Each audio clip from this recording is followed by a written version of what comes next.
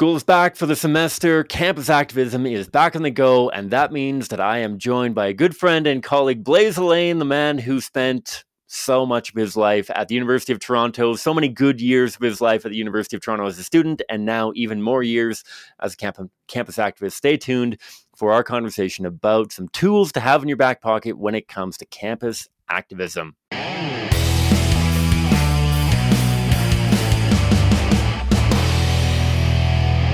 Hi, folks, and welcome to the Pro-Life Guys podcast. My name is Cam. I am your host, and this is a show dedicated to equipping you with the tools that you need to have compassionate and compelling conversations about abortion so that you and I and all those in the audience in this growing pro-life movement can change minds, save lives, and transform culture. I am honored and humbled by your participation in the show by being one of our wonderful guests and audience members. I thank you wherever you're tuning in from, whether it's a podcatcher, whether it's on YouTube, whether it's the website.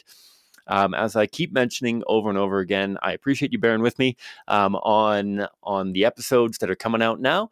You can see behind me the nursing chair that my wife is using for my 1-week-old son, and all the craziness with adding a second child.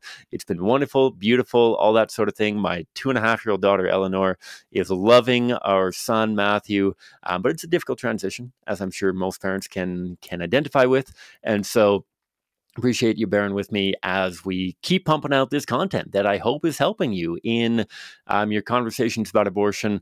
These last couple of weeks, we've been talking a little bit about the roadmap for conversations and areas that people can sometimes get off track. Today, I'm really excited for a conversation that I'm going to have with Blaise Alleyne, friend and colleague. He is the Eastern Outreach Director for CCBR, the parent organization for the Pro-Life Guys podcast. We're a national pro-life educational group that proactively engages Canadians in compassionate, compelling conversations about abortion while also visually exposing the real tragedy, the human rights violation that abortion is, showing the victims of this atrocity to anchor conversations with considerations of the humanity of preborn children. Taking this from an abstract concept to a concrete individual victim is our target. And I'm really excited. Blaise has a tremendous wealth of wisdom and knowledge when it comes to campus engagement. And I can't wait to dive into the conversation with him. So without further ado, Blaise Alleyne, Eastern Outreach Director, Canadian Centre for Bioethical Reform.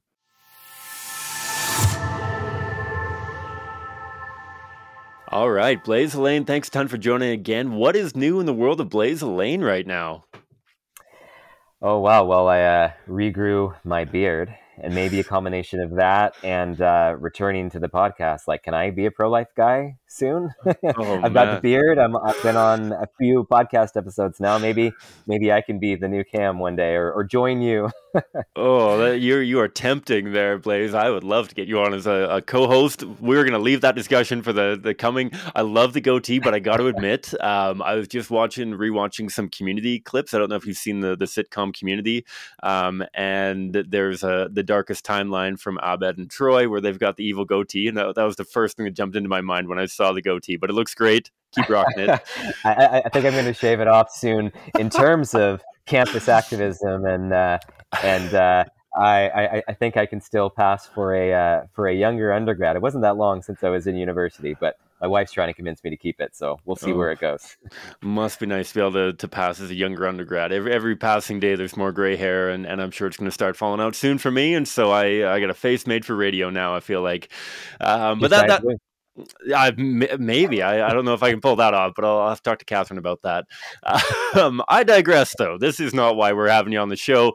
I would love to dive into some campus stuff with you as somebody who not only leads a ton of campus activism, but was a campus activist as a student for a very long time. I don't think that you're taking any courses right now, but it wouldn't surprise me if you were.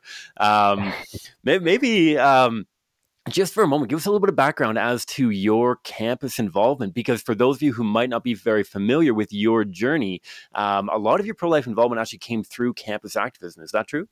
Actually, I know that's true, but tell me more about that. Yeah, so I am not a student at the moment, though I will likely return to taking some courses in the coming years. But I spent 15 years with University of Toronto Students for Life through my undergrad and then through my master's. And really my background is campus activism. So the first time I ever did any CCBR activism was what's now called the Abortion Awareness Project. Back in 2006 at U of T, we used to do it once a year at the end of each winter semester. And I met the founders of CCBR, Stephanie and Jojo, through training and talks that they were giving on my university campus. And I was the technology officer of U of T Students for Life during my undergrad, and then the education coordinator of U of T Students for Life through my master's. So first focused on website and social media, and then focused on training our like my club mates, and then leading the team in outreach. And the activism team at U of T Students for Life later grew into Toronto Against Abortion, reaching across the city and multiple campuses. I took a couple courses at Ryerson University, now Toronto Metropolitan University, and I was the assistant leader for the Ryerson Against Abortion team. And I have worked with other campus leaders at York University, at U of T's Mississauga and Scarborough campus. I guess I was the vice president for UTM Students for Life for a year. And I've helped out campus clubs elsewhere in Ontario, like at Western and places. So my background's really at U of T, but I've also had experience working with other students on other campuses and doing campus activism all over the place. Love it. Love it. So what we're going to do, what I want to do for those in the audience, I want to break this into two kind of focuses, Blaise. And I mentioned this to you before the show. I want to talk, first of all, about something that's going to resonate with everybody, namely being an activist on a university campus or a college campus, whatever it may be.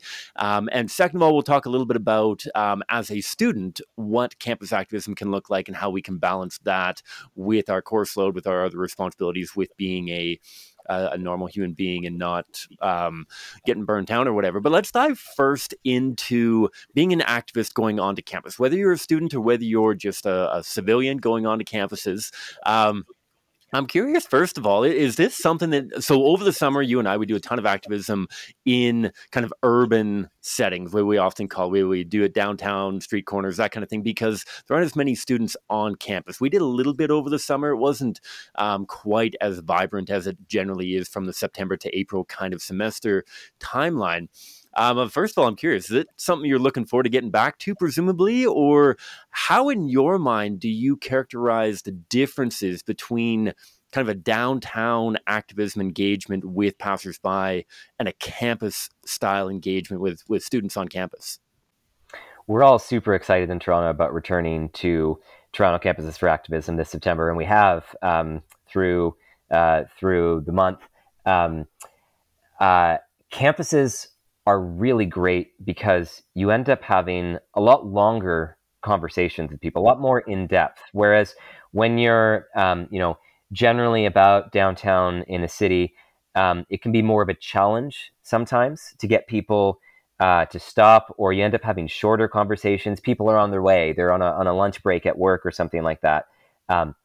Whereas, generally speaking, it's a lot easier to get people to stop when they're university students on campus. They have a few hours till their next class, and it's just really rewarding because you get to really talk through the issue, and you don't have conversations cut short.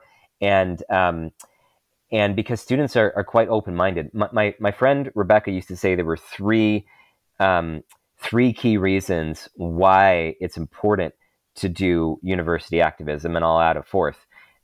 First, you have a lot of students who are at risk from abortion, so it's a critically important mission field.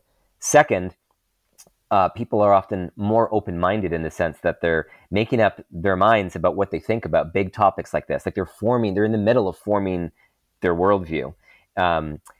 Third, you're talking to a lot of the leaders of tomorrow, people who might be in law school or medical school and have the ability to influence future leaders. And the fourth that I'll add is that you can recruit while you're doing outreach. It's the kind of one regular place where the people that you're talking to, your target audience, when you reach pro-lifers, they're also available to join that team. Like you're talking to other students who can become a part of the team. So for all those reasons, we're super excited to go to that like dialogue-rich environment of university campuses, and the fall months are always great for that.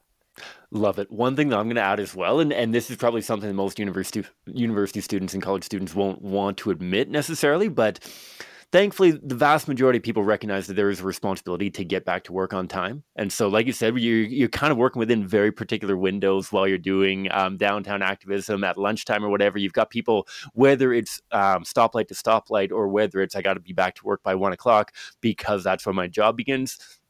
I love being on campuses because you know that so many of the students, especially after like their first semester on campus, they realize that they're not actually going to lose marks if they're not at many of their classes. And so I'm not encouraging you to skip classes. Don't get me wrong on that. But there are a lot of students that you can be like, you know what?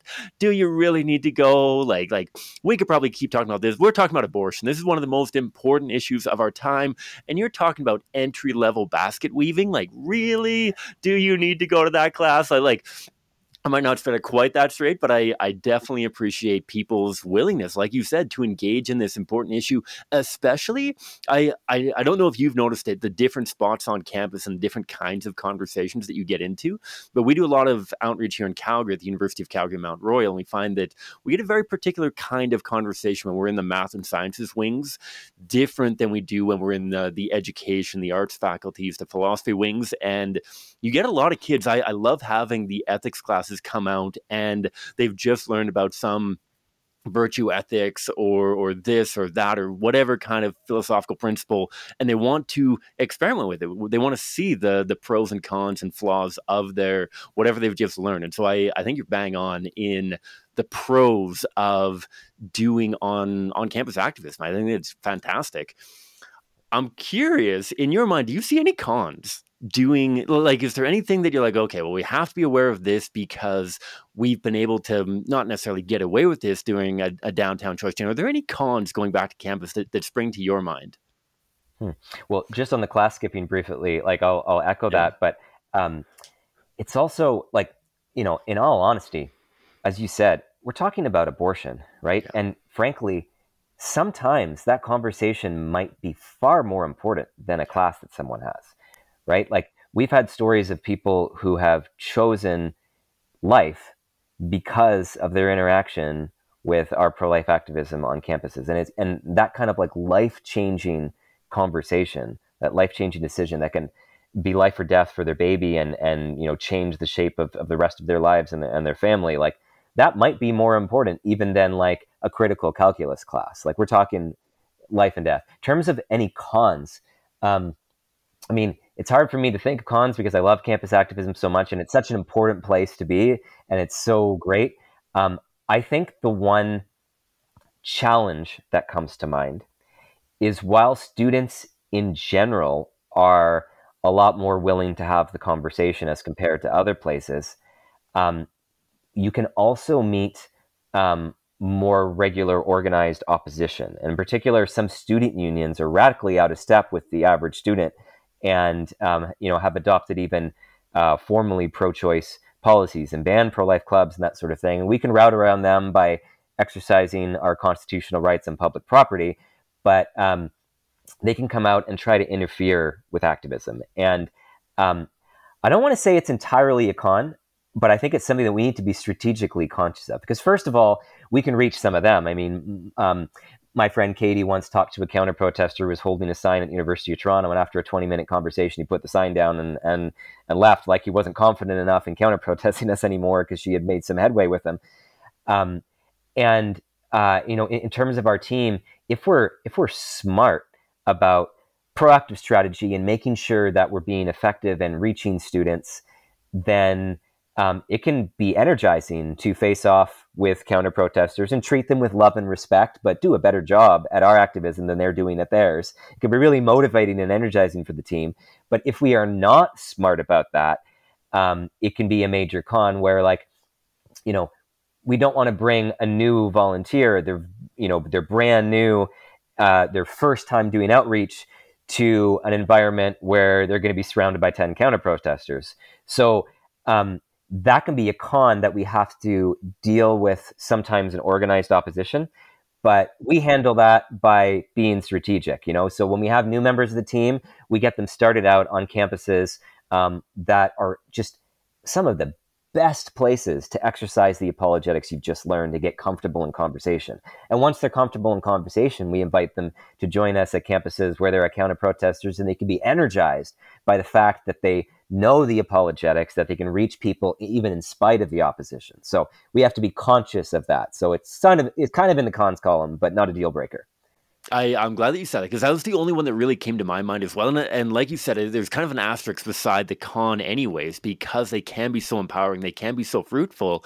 And maybe if we can dive into this a little bit deeper, because I know that it's something that you've dealt with. I know that especially Mount Royal here in Calgary, and I know that I've worked with groups at the University of Manitoba with our colleague Kyle and whatnot, that there can be a lot of these organized kind of counter-protests. What goes through your mind as a leader, and what should be going through the minds of the activists when they're engaging with potentially organized counter-protesters? Because one big thing that comes to my mind is, how do we navigate kind of a mob mentality? How do we mitigate the chances of this escalating into a unproductive encounter, and how do we optimize the chances that it is productive? And one thing, and I'm curious on your take on this, one thing that I've found really well is, how do I get as many different activists into as small a conversation context as possible? How do I get as many people that I have at activism talking to as few people as possible? Because I'm sure that you've seen the situation where you have a whole bunch of people around you and they're all shouting out different things, and you're trying to manage the conversation flow, and you're trying to get a breakthrough with any individual student. And sometimes this looks like, can I pick off one of these kind of organized counter-protesters and have a meaningful conversation with them? Sometimes I get to the point where I say, how many of these counter-protesters can I get talking to me, so that all of my colleagues, all of the other volunteers that have come out to activism, can talk to, whether it's passersby or whether they can just pick off one activist at a time? Is that a similar approach that you often take when it comes to an organized counter-protest? How do I get the most number of pro-lifers talking to the fewest number of abortion advocates? Does that go through your mind, or do you have a different strategy for responding to those organized protests? So some of that goes through my mind, but I think about it in a bit of a different way. I think when it comes to conversations, and I'll take the group conversations first, we definitely take a similar approach where, though I think it's a discernment question, right? So what we try and train our team at Toronto Against Abortion to do, when there is, like if you see somebody who's in a group conversation, step one, let's say, is to kind of listen in and see how it's going. Because sometimes group conversations can be fantastic when you have the opportunity for one person to have a productive conversation that like has an audience and more people get the message all at once. But if you notice that somebody's in a group conversation and it's not productive, say if there's two or more people who are interrupting, or they keep switching the topic back and forth, and it's less effective for the pro-life activist because she can't address anything fully because she keeps getting interrupted with yet another objection before she can respond to any of them. Then what we do is we try to step in and pick off some of those people to see if we can separate them into other conversations. So simple example, if there are two people that keep trying to talk at the same time to the one pro-lifer, I'll step in and try and get one of them in a conversation with me so I can break that up, right? So we don't break up a group conversation if it's going well and it's great and there's an audience to a productive conversation. But if it's not productive, then absolutely we try to break it off. To your original question about what to keep in mind about counter-protesters, I think the number one thing that we brief people on is that counter-protesters are both strategic obstacles and most often hurting and wounded human beings. So we need to keep in mind that, what usually motivates someone to come out and counter-protest the pro-life message is going to be some kind of personal connection with abortion or some kind of heart issue or emotional block. It is extra important to treat the counter-protesters with love and respect, and to keep front of mind that everyone has a story, and they have a story that we haven't heard yet. And to be extra sensitive to that, especially while they're being strategic obstacles and trying to cover up the bodies of abortion victims and censor the pro-life message, so that we can strategically and tactically respond to their obstruction while being sensitive to their wounds. So when it comes to like people often ask, like, should I talk to the counter protesters, or is that a waste of time? Like, I always say, give it a shot and see how it goes. And if it's not productive, if someone's just trolling you, okay, well then you can spend your time elsewhere. But we've had lots of productive conversations with counter protesters. They're people too. They have their own experiences. They might have not have heard the pro-life message. So we just try and keep that perspective front of mind among all our team members. Another key thing that comes to mind in CCPRs and the Killing Plan, and are thinking about strategy and how we bring about an abortion-free Canada, how we reach everybody with abortion victim photography and human rights apologetics. One of the steps to doing that, as we work backwards from the goal, is that we need to make abortion impossible to ignore.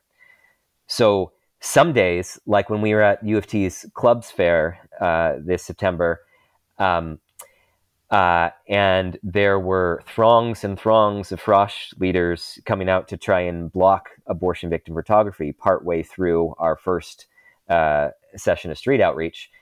There is strategic benefit to, let's say, making a bit of a commotion and making abortion impossible to ignore. We know that, okay, today is not a day that we're going to have conversations with everybody, but we can set a tone that, welcome to the University of Toronto, where you talk about all sorts of contentious issues, and abortion is one of them. This is a live debate on campus. And then we follow up throughout the year to try and have conversations with those people. But to attract attention to the issue provides strategic benefit. And there might be some days where we're more focused on quality conversations, and other days where we're more focused on having large views of the photos and attracting attention to the abortion debate on campus. But when it comes to counter protesters trying to block the photos, that's the main thing where ratios matter. So we reconfigured that day. Everyone was holding signs and having conversations. And as the student union and Frosh leaders came with cardboard to try and block the photos, we reconfigured tactically so that in each of our teams, one person was holding all the signs and keeping as many of them busy as possible, while the rest of the team were floating around with pamphlets, having conversations as people walk by, like, what is going on over there? Half our team could have conversations, while as few as people as possible would keep the counter protesters occupied. And normally, with the way that we configure signs, at Toronto Metropolitan University, I'll be happy when I can keep 10 counter protesters busy myself, just one of me. At U of T this month, we did a count, and there was 30 to 40 of them surrounding one of us, and another 30 surrounding another one. So we were keeping 65 to 70 of them busy with two of us, while everyone else was having conversations about the abortion issue. So when we think strategically and tactically about what's our objective, normally we're showing the photos and having the conversations at the same time. When counter protesters present an obstacle to that, we divide and conquer. We split up the responsibilities. Okay, your job is to keep as many of them busy as possible and try and show the photos if you can, while your job is to go and have conversations based on people who are trying to wonder what's going on based on that. So tactically, we reconfigure to route around the obstacles, while keeping in mind that the counter protesters are people with their own wounds, more likely to be wounded than not if they're that passionate and motivated to come out and block up the photos. And we need to treat them with respect, and there could be an opportunity to reach them too, or at least some of them. 100%. I think that speaks volumes to the strategic approach that we've taken at CCBR. For those of you who may be new in the audience, the Pro-Life Guys podcast is a division, appendage, whatever you want to call it, of the Canadian Center for Bioethical Reform that has this two-pronged strategic approach of publicly exposing the visual reality of what abortion does to preborn children, and coupling that with that compassionate, compelling, apologetic approach, engaging people in meaningful conversations. And like you said, making this an issue that cannot be ignored, an issue that is present to people on campus, and is not exactly the goal of every campus pro-life club, right? I'm sure that you can go beyond that, and you can offer resources and support to people on campus who are pregnant, whether it's bursary support, whether it's other stuff. But I think that at our core, that is the goal of the pro-life movement, especially within that forum of the university campus, making this a topic that people are thinking about, that people are considering, And just to share a few stats here, Blaise, that I've shared on the podcast before we move into the second part of expectations for students and how students can get involved, keep in mind that obviously pro-life work is somewhat stressful regardless of what you're doing. If you've done pro-life work before, you're probably going to have to work yourself up to do it, regardless of whether you're holding an image that shows what abortion does to a preborn child, whether you're holding a clipboard, whether you are handing out candies at a table. Pro-life work is somewhat stressful. And so what I'm often and our team at CCPR is often encouraging people to consider is the return on investment, right? The polling that we've done on abortion victim photography that shows that 67.3% of people polled were willing to admit that they felt more negatively about abortion after viewing an image than they had before. And coupling that with the conversational outcome statistics, I know that we've done a little bit differently here in Calgary than you guys have in Toronto, but based on around 2,500 conversations that we've tracked here in Calgary, we're seeing around 1 in 4 people become fully pro-life in the span of a conversation. Those conversations can be nerve-wracking, they can be anxiety-inducing, they can be challenging, they can be frustrating. 1 in 4 people. Once you take the pro-life people out of that, we're over 1 in 3 people. We're close to 40% of people are becoming fully pro-life by the end of a conversation, and admitting so.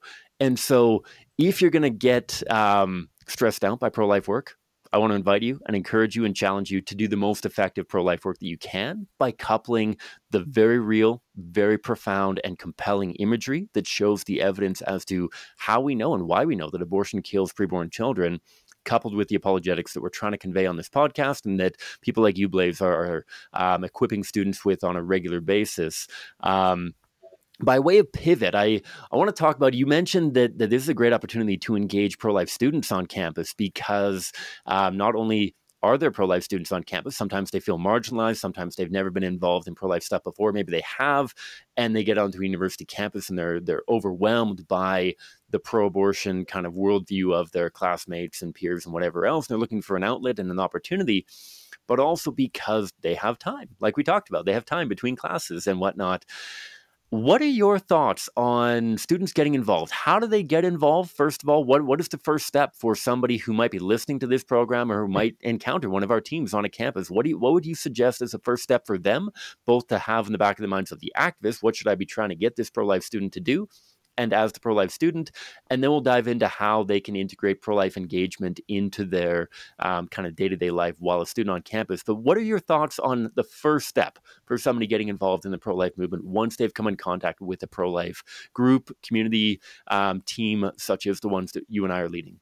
Right. Well, I think, the first step is to get someone connected to the community and trained and equipped to be able to do outreach. And that's everything in the service of the goal. Because as you were saying before, the goal of the campus club is to, what we do when working with campus leaders from our experience as being campus leaders, the leadership of TAA has come out of that U of T Students for Life activism. We try to get them to realize, a pro-life club is not a place to go and have pizza with people who are already pro-life. The mission of a pro-life club is to go out and transform your campus, to transform your community, to transform your city, to transform your country. It's doing that local part to make abortion unthinkable. It's like, here's my community. I have a unique opportunity to reach them. And our mission as a team is to change hearts and minds on abortion, to save lives and spare women the trauma of abortion. So everything we do as a club needs to be in the service of the goal. So when we're meeting new people, we want to get them connected to the community of that club and trained to do outreach, because that's the most important thing that we do, is to reach others. We educate ourselves so that we can educate others. The 3 things that we do in the sort of U of T Students for Life club model that we've brought to other campus for life clubs as well is activism, seminars, socials. Like, outreach is the primary goal of the club. In order to do that, to educate the community, we need to educate ourselves. That's what the seminar is for. That's what we use our meetings for, is to learn more about the issues, to talk about the same kind of things that you talk about on the podcast, right? To help us grow, to be effective ambassadors for preborn human rights. And then the social aspect, because, outreach can be tough. It can be tough to be pro-life on a campus, and that community aspect in the service of educating the broader community, like having that sense of team and cohesion and camaraderie, is so important for providing support to other pro-lifers, and for giving people the confidence and the motivation to do the sometimes hard work of going out and having those life-saving and life-changing conversations on campus. So we're trying to plug people into the activism seminars and socials. Step one is how can we invite them to come to the next event that is scheduled on campus, and how can we offer them apologetics training so that they can participate fully in outreach. Those are the two key things that we're doing. And what I mentioned earlier, what you were saying is unique about campus. I mean, when we're reaching high school students, there are high school students who get involved, but they can't get involved at the same time that you're reaching high school students. They'll be available on the weekend. If we're talking to people downtown, we can meet a pro-lifer, but if they're on lunch at work, they're not going to volunteer on their lunch break at work. They might be able to volunteer on evenings or weekends, but when you're talking to a university student who has time to have a conversation with you on campus, that's also when they might have time to volunteer for outreach. So we've met a bunch of people on our team, like my friend Adam. We met him during street outreach at Ryerson University, and he became the president of Ryerson Against Abortion after being connected to community, being trained, being a part of our outreach team, and growing into leadership roles. He did a summer internship with CCBR, but we met him at a choice chain on campus, plugged him in through that first step. But there's such an opportunity to get people connected and to recruit pro-lifers while you also change the minds of pro-choicers at the same time. Yeah, 100%. Some of our best volunteers, I think of Kent, who's now in the military, but we met him at Mount Royal. He had kind of watched us talk to a bunch of counter protesters and came and approached us and was like, you guys are what I've been looking for. I feel like I'm the only pro-life kid on campus. Like, what do I do? And to get him plugged in with our volunteer team, initially he wasn't super comfortable going out and doing activism on his own campus because he was a little bit nervous about what his peers and classmates might say, but be able to plug him into meaningful pro-life outreach right from the get-go and get him growing in his confidence and competence in pro-life engagement. Everyone's going to have a different kind of internal calculus as to how comfortable they feel on their own campus versus other campuses. I know that you have at times taken students from one campus to another campus so that they can have that little bit of comfort on that end. I'm sure there's a ton of different directions that we can go with that, but I'm curious about, I love what you say about this being the means to an end, the end being outreach. That is the end of a pro-life group, that the socials, the trainings, the meetings, the whatever have to be a means to an end, getting people in that direction. And I feel like my journey of the volume of engagement of university students has become a little bit more nuanced than when I first got involved, because when I first got involved, I was like, you should do everything all of the time. You should do all of the pro-life stuff all of the time, all of the everywhere. Your degree doesn't matter. D's get degrees. You learn that in second year university or whatever. And then I got into like the pendulum swung all the way to the other end of like, no, don't overcommit yourself. Don't do too much. Like when you're getting involved, just like gradually get your toe in. And I feel like I've kind of centered out into this kind of realm of the initial engagement stage is a high volume stage. Getting that background information, training, comfort doing activism, it's going to help you if you dive into it feet first and just get yourself immersed in the pro-life movement. And then once you have your feet under you, being able to kind of pick and choose how you kind of schedule your involvement, whether that looks like volunteering every day, every week, a couple times a semester, whatever that looks like. I'm curious your thoughts on that idea of taking the plunge early so that you get a lot of that initial training so that your competency level goes up really quickly. And once you have gotten to a suitable stage of competency and confidence, then obviously, and this isn't saying that you need to read every pro-life book in the world. I know that I'm rambling now, Blaise, but I'm curious on your thought as to how a new student could approach the investment stage, the outcome stage, and balancing pro-life work with the rest of what they have going on in their life, I guess.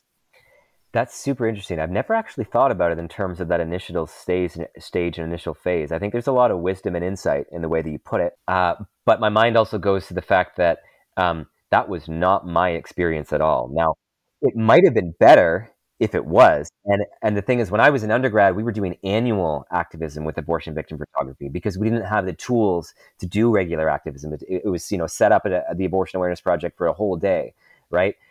So maybe I could have got more involved earlier if I had the opportunity to do that kind of high volume intensity. But for me, it was like a gradual over years getting more and more involved until suddenly I'm Eastern Outreach Director for CCBR. But I was very slow and incremental in getting involved, and I had a lot of other commitments and a lot of other responsibilities. So, but what you say, I think it has a lot of wisdom, because I think the people in general who I've seen get most effectively involved and equipped go through that kind of higher intensity or high volume stage. Whether it's through volunteering in campus activism as a student, or whether it's coming to like the summer crash course that we run in Toronto, or going to the Florida Abortion Awareness Project trip, like some kind of intensive where you can really get comfortable, like learn how to ride the bike, through a higher volume, a flurry of conversations. Like that, there's real value in that for learning possible too. For me, it always comes down to a balance, calibrating a balance around sustainability. Because on the one hand, babies are dying. This is the leading cause of death. This is an urgent issue, and we need people to give their time and energy and put it towards speaking out and being a voice for preborn children who can't speak for themselves. This is, I think the most important human rights issue, and certainly has the highest death toll of any injustice going on now. On the other hand, it is not necessarily realistic or sustainable for everyone to just drop everything and devote every waking hour to the movement. I mean, people have families. I did 2 degrees. Like I chipped away at a master's part-time while I was taking on more and more leadership roles in the pro-life movement. And I think there is, I guess, like language that we centered on at U of T Students for Life 5 to 7 years back was, because Students for Life also would volunteer at Aid to Women, the local crisis pregnancy center in downtown Toronto, and was, but outreach with Toronto Against Abortion was a primary thing. And the language we centered on was to say, the outreach that we do, activism, it isn't the only thing that we do, but it is the most important thing that we do, right? And I think that what's true for the club can be true for individual students, right?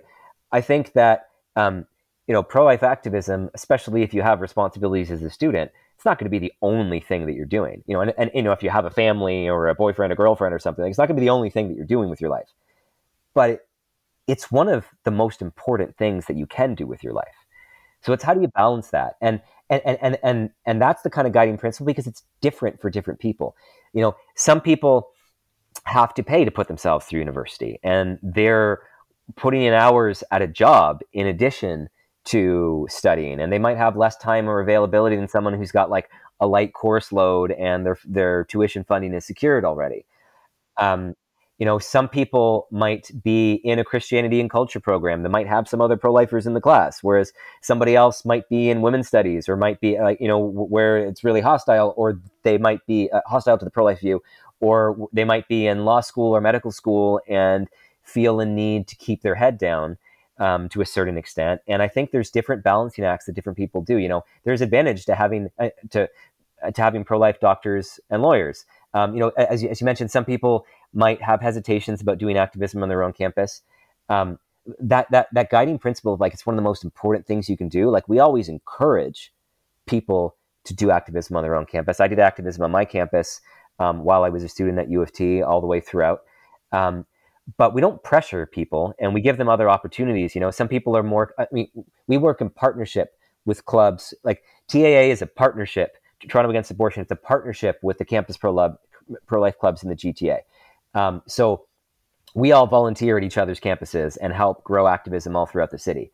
That also gives opportunities.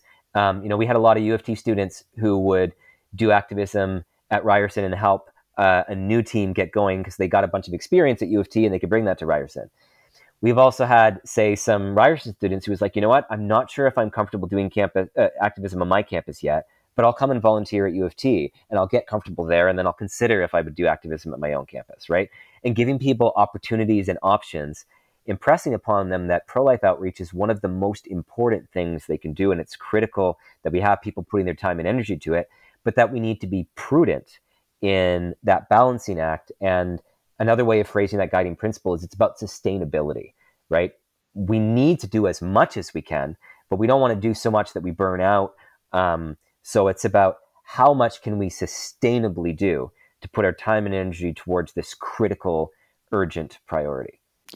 Yeah, absolutely. And how do we optimize the entire team dynamic to get as many boots on the ground as possible? I think often I think I was actually talking to our colleague Kateri, who's based in Vancouver, and she was talking about a volunteer that, because of variety of factors, was very, very passionate about helping, but very much not in a position to have a sign. And she was asking, how do I get involved? How do I help? And Kateri and I kind of talked through the value of having that person on camera. Right, at that moment in that person's life, they were not in a position to be able to hold a sign. And so how do we best optimize that person's involvement? Because she had the absolute passion to get involved. Just a matter of how do we figure out a way to optimize the effectiveness of this team. And she was more than happy to come out and do the security camera, get the training from Kateri on how to effectively ensure that all of the different activists are out there being safe. How do we find a way, if we have at our core, like you've mentioned, the most important, most essential thing in this current moment is to expose the reality of abortion and engage people in conversations about it. We need that educational component more than anything right now. How do we optimize our efforts to get as many people doing that as well as we possibly can? And if you've got people who aren't available during the evening, but maybe they can give some of those seminars to help put other boots on the ground, if you've got people who can do the background work to get more boots on the ground, it's not a matter of placing them. I want to say this delicately, and I invite you, Blaise, to correct me if I don't strike the right balance on this. But it's not a matter of placing all of the roles as equal, because you don't want 12 people who are all a little bit intimidated, all volunteering to jump on camera. That you want to impress upon everybody just how essential it is to have that message, those signs, those conversations happening. But understanding that balance is going to look different for different people, their availability, their comfort, their skill set, their other responsibilities. And how do you best optimize that team? And how do you help people realize that where they're fitting in on a current day or within the scope of a semester is facilitating that? That, you know what, today I want to help you. We really want to help get this new volunteer X up to speed. And so he's going to pair up with me, and volunteer Y, I'm going to ask you to go on camera. Not because I don't think that you could do a good job on the sign, but because I need to help this other person grow in their comfort or whatever. How do we best optimize the team dynamic and the most boots on the ground doing the most effective work possible? Is that fair to say, or would you adjust that a little bit, Blaise? No, I agree with everything you say, and I think you articulated it well. I would add, it's normalizing full participation in outreach. That's what's needed, and I think that that can be what's expected as a default. There's so many people who think. I think of my friend Luke from Ryerson, who he met us actually via social media when there was an incident, and like an unusually bad incident at Ryerson, and we went to the media in terms of like, this is what's happened, it needs to stop in order to seek justice. And he was like, wow, God bless you guys for the work that you do. I could never do that. And I invited him out to join Ryerson Against Abortion, and at least come out to the meetings. I connect him to the community, and he became a regular volunteer at outreach, right? So there's a lot of people who might think they can't do outreach, and I've seen so many people become fantastic at it, right? So it's normalizing outreach, and it's not creating jobs for the sake of jobs that are like take you off the core mission, but having somebody on camera is key to making outreach happen. So if somebody's in a particular position where, for whatever reason, they aren't able to have conversations or hold a sign now, it can still enable the outreach to happen if they fill that camera role. Or, I could think of a friend at the University of Toronto where he was at a place where there was a reason where he wasn't able to join the outreach team, but he was able to provide some aerial support by writing for the blog and helping out in a way that wasn't like, totally off topic, but like, okay, how can I produce some other resources that help build community, that help educate the team and help reinforce the work that we're doing, trying to, get everyone out doing outreach, right? So it's not inventing new jobs or being distracted from the mission, but it's recognizing, even if it's not the default or the usual situation, that is there something that someone can do that can still contribute to the core mission, that doesn't take us off path, but supports that central work that we're doing. And when you talk about different people getting involved, it reminds me, the first few years that TAA was really growing, when it grew beyond the University of Toronto, when we expanded across the city, partnered with other campus clubs, and we kind of grew to doing about 200 hours of street activism per year across the city, and vast majority of that on campuses. And fall semester was always the busiest time. And for a couple years in a row, I ran the numbers. I guess we had grown enough that we were doing a bunch of activism, but not enough such that I was still there almost every time. It's hard for me to do it now because we have so many other team leaders in the city. But because I had been there, like, I had a strong sense of like every single volunteer who had been out. And I ran the numbers, and I was like, for this fall, for these like 40 or 50 hours of outreach that we've done, we've had about 30 volunteers who made that happen. And about 10 to 15 of them were coming out once, maybe even twice a week. Now, about 10 to 15, about 10, like, let's round for easy numbers, about 10, once or even twice a week. Another 10 were coming out a couple times a month. And then another 10 showed up maybe once or twice, right? And the thing is, we needed every one of those people to make outreach happen. There was a whole bunch of times where we had just enough people in order for that outreach session to happen rather than having to cancel. So we needed those regular volunteers as the anchor, as the core for the team. But, I try to impress upon people, like, sometimes somebody shows up and like they haven't been for a couple months and they come out once. I was like, hey, you know what? I almost canceled outreach today, but because you were able to make it today, we're able to make it happen. And, if you can't make it every week or even every month, no worries. But every time you come makes a difference. And it's that combination of people all contributing at whatever level they're able to that makes it possible for us to go out there and change hearts and minds on abortion. Absolutely. We often talk to our Calgary volunteers out here about not just volume, but proportionality as well. That absolutely, I will take people coming out multiple times per week. No questions asked. Love it. Come out as frequently as you can and proportionally as well. If you could come out 3 times a week and you only come out 1 time a week, how can we make it easier for you to come out 3 times a week? How can we help you optimize and increase the proportional time that you come out based on how many times you could come out? If you can only come out once a semester or once a month or whatever, and every time you could come out, you do come out, then we're doing our job. Our job is to optimize the number of times you come out based on how often you could come out. And so certainly volume is great. And it's not a matter of the person who can only come out once a month and does come out once a month is a better volunteer than the person who could come out 10 times a week and only comes out 5 times a week. It's not just one or the other, but volume and proportionality are both things that we want our volunteers to be aware of, that make sure this is sustainable. Don't skip all of your classes and just do choice chain 8 hours a day every day, because you'll probably go insane doing it that way, especially because your counter protesters will be there after 45 minutes or an hour, and you're probably going to be having those conversations for overwhelming majority of your time. Like how do you optimize your effectiveness by both volume and proportionality coming out? And how can you, to kind of circle back, how can you help grow the team as well?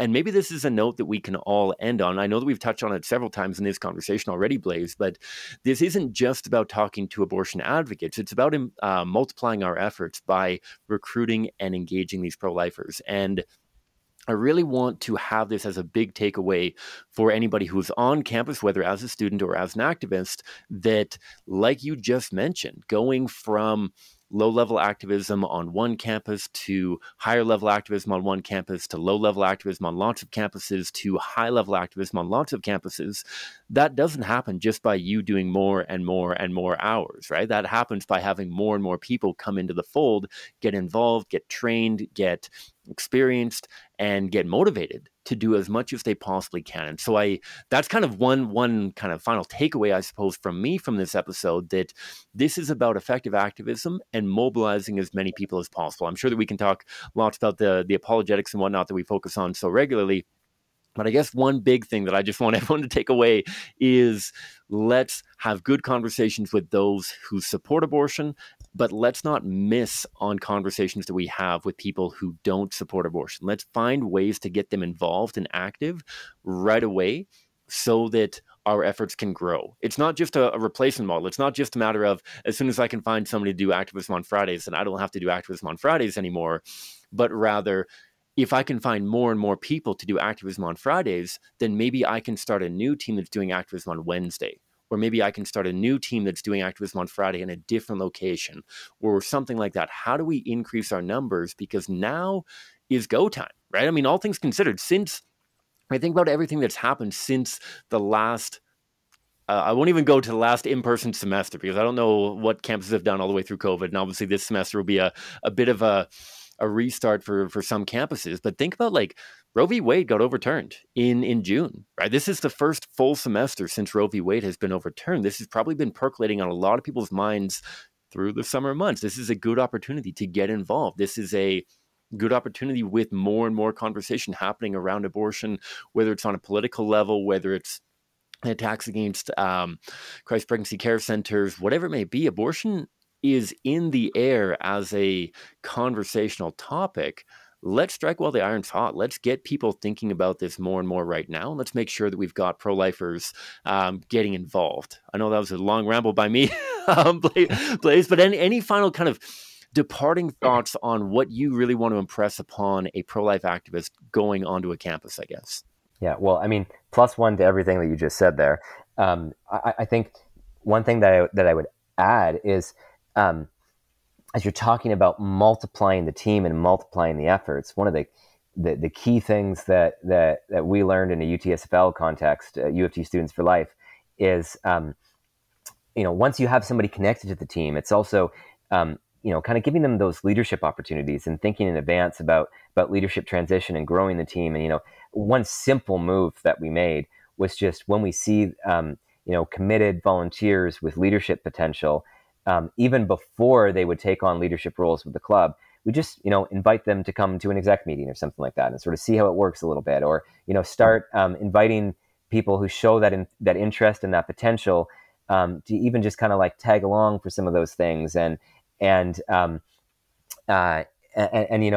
say, like, hey, you have a lot of potential, I think, to like be a team leader. Like, would you want to like learn how to team lead and assistant lead with me for a while, and then maybe we could start adding some more street outreach if you're able to lead it on your own after a bit, right? But to think about investing in the people on our team to be able to grow that team as well. So it's both recruiting new people and integrating them and getting them comfortable and getting them active, but then also thinking about the potential of every member on the team, and people who might be well suited for certain leadership roles of one type or another, and encouraging and fostering that development. So we're replacing people as they graduate, but so that we're also growing beyond that. So it's not just the same size, but it's growing the team to do more and more, because there are so many more Canadians who need to be reached with the truth about abortion, and so many more pro-lifers who can be equipped in order to make that a reality. Boom. Blaise Alleyne, the man, the myth, the legend, folks. Thank you a ton, sir, for joining. I'm sure that we can tap this wisdom even further, and who knows, spoiler alert, maybe we'll see Blaise a little bit more often. He threw out that offer to be part of the Pro-Life Guys team. That was a joke. That was a joke. You might just see yourself with Blaise Alleyne a little bit more often on the show, folks, if all goes well. And count yourself lucky if you get to hear more from Blaise Alleyne. Thanks a ton, my friend, for coming in here, and I will see you in Calgary in like 2 weeks here pretty soon for a staff retreat and planning and strategy. Thanks so much for having me back. It was great. I learned a lot talking to you too. Thanks for having me. Thanks a ton, folks, for tuning in. That was my conversation with Blaise Alleyne. He is a champ. He is an excellent friend. He is an excellent leader within Canada's pro-life movement. And he has been a tremendous architect of the campus network throughout Southwest Southwest Ontario, and throughout much of the rest of Canada as well, with his fingers involved in equipping, mentoring, and leading pro-life activism on campuses, college, university, and otherwise. Throughout Ontario, across the country, he's fantastic. Check out the other episodes I've done with Blaise as well. We've talked to him about the theory of change, how the pro-life movement can work from our end goal of making abortion unpracticed and unthinkable back to where we are today. We've had him on for several other episodes as well, including a debate review, I believe, between Stephanie Gray Connors and Dr. Peter Singer. He's a champ. He's got a ton of great content out there. If you're in the Toronto area, hit me up and I will get you plugged in with Blaise Alleyne and the outreach that he is doing. And with that, I bid you farewell. I thank you for tuning in. If you're new to the program, please do check out our other content. Help us put more boots on the ground by checking out our Patreon. Go to our website, prolifeguys.com. All that fun stuff. Stay tuned for more cool episodes coming out and coming down the chute shortly. Thanks a ton. God bless you abundantly wherever you're at and however many hours in the day there are left wherever you are.